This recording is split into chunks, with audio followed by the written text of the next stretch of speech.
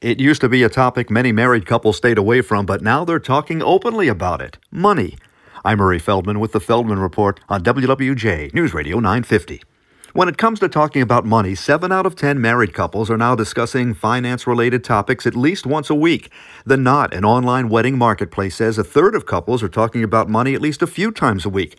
The topics range from budgeting to debt and credit card usage, and they found even couples who are just dating are talking about financial issues at least once a week. Like everybody, farmers are suffering a labor shortage, and many farm families are not finding the next generation is really interested in taking over the family farm. The Association of Equipment Manufacturers, which supplies the farm industry, says farmers are now turning to ag tech, technology that allows farmers to grow more food with fewer workers.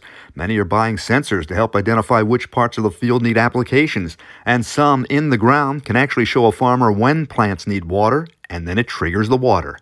With the Feldman Report, I'm Murray Feldman, WWJ News Radio 950.